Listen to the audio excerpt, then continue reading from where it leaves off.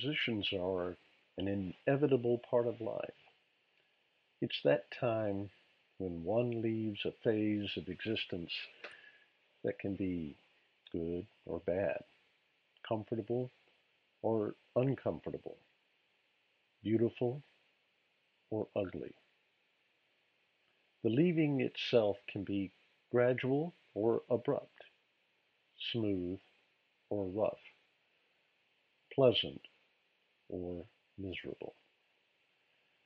What we find on the other side is different from where we started, sometimes dramatically different. If I dare to look back over my own life, I can count several transitions, including one in which I find myself that spans almost 6 decades, and it continues today. You see, sanctification is that process that we strive to complete, but never do in this lifetime. So, transitions take on a wide variety of characteristics and even durations. The Word of God is filled with transitions. If one only spends time in the Epistle to the Hebrews, specifically the 11th chapter, one discovers multiple examples of biblical characters and their well-known transitions. Interestingly, Hebrews 11 identifies a common characteristic for each transition: faith. It is this faith that participates in the migration in various ways. Take Abraham in verses 8 through 10. By faith, Abraham, when he was called, obeyed by going out to a place which he was to receive for an inheritance.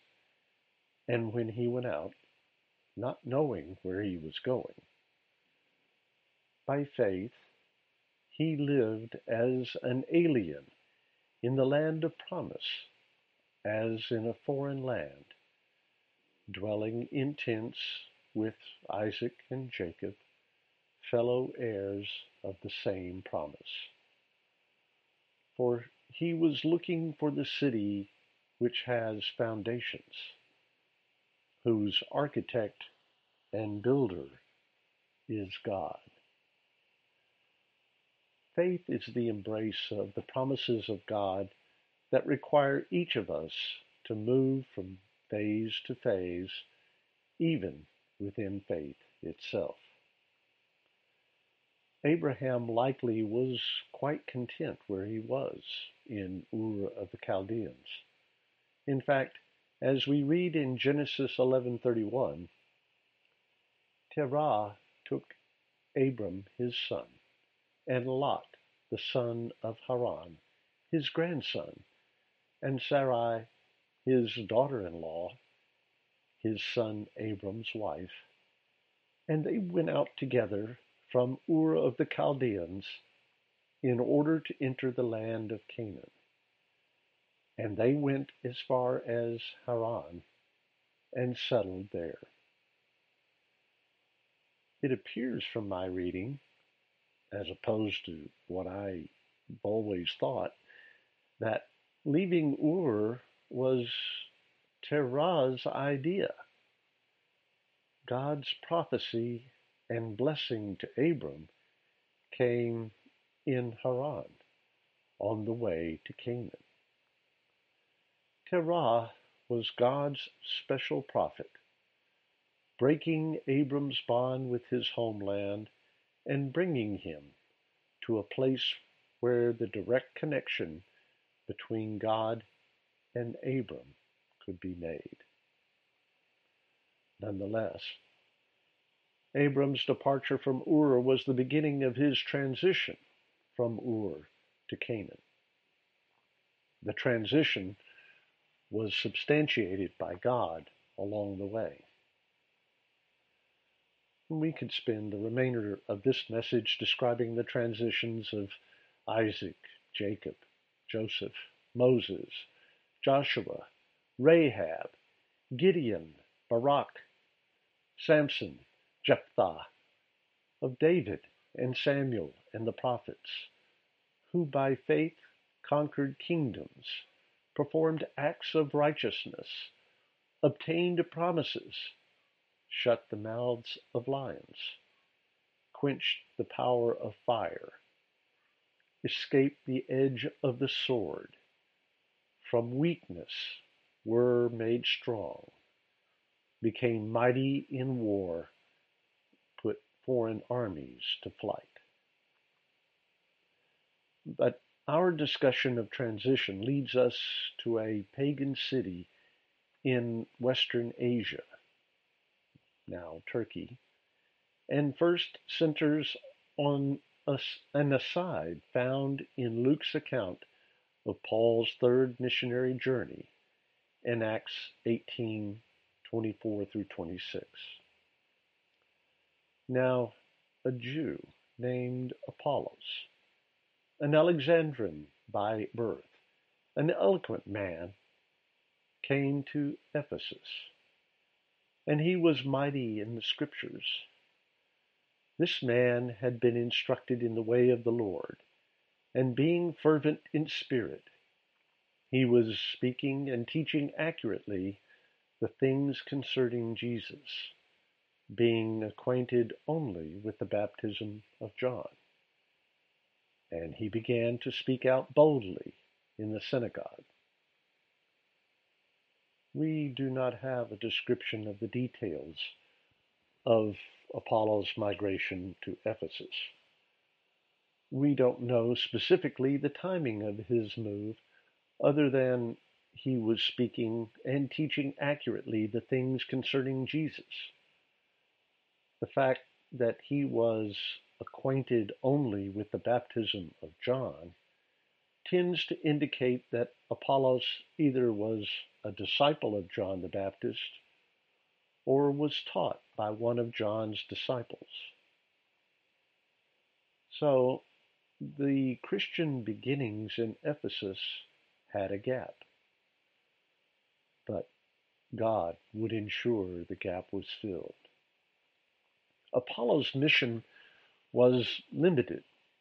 Equipped with the knowledge he received as a disciple of John, he knew of the kingdom of God. He understood the necessity for repentance. He believed that baptism was an important part of that repentance. But his target was the Jewish population of Ephesus exclusively. The missing key turned out to be the indwelling of the Holy Spirit, revealing the true identity of Jesus as Messiah. The gap had to be filled, but the manner in which this was done followed a circuitous route, beginning with a zealot Pharisee named Saul. The route moved with Saul along his own transition to becoming known as Paul and migrating to bringing the good news to the Gentiles. Along the way, churches were planted throughout the northern Mediterranean region. Finally, Paul encountered the pair who would provide the missing key to Apollos, as described in Acts 18, verses 1 through 3. After these things he left Athens and went to Corinth. And he found a Jew named Aquila, a native of Pontus, having recently come from Italy with his wife Priscilla, because Claudius had commanded all the Jews to leave Rome. He came to them, and because he was of the same trade, he stayed with them, and they were working, for by trade they were tent makers. Paul was led by the Spirit to Corinth. Aquila and Priscilla had migrated from Italy because of persecution. The three were joined together by a common profession. They traveled to Ephesus, as described in Acts 18, verses 26 through 28. But when Priscilla and Aquila heard him, that is, Apollos, they took him aside and explained to him the way of God more accurately. And when he wanted to go across to Achaia, the brethren encouraged him and wrote to the disciples to welcome him. And when he had arrived, he greatly helped those who had believed through grace. For he powerfully refuted the Jews in public, demonstrating by the Scriptures that Jesus was the Christ. All of this provides you with background leading to the establishment of the church in Ephesus. What follows includes the involvement of a remarkable array of characters in the spiritual transformation of an ancient pagan city. As we move on, we'll encounter Paul, Timothy, and John the Evangelist. We will discover God's plan that centers on Ephesus, but targets you and me in the 21st century. For now, the Lord bless you and keep you. The Lord make his face shine on you and be gracious to you.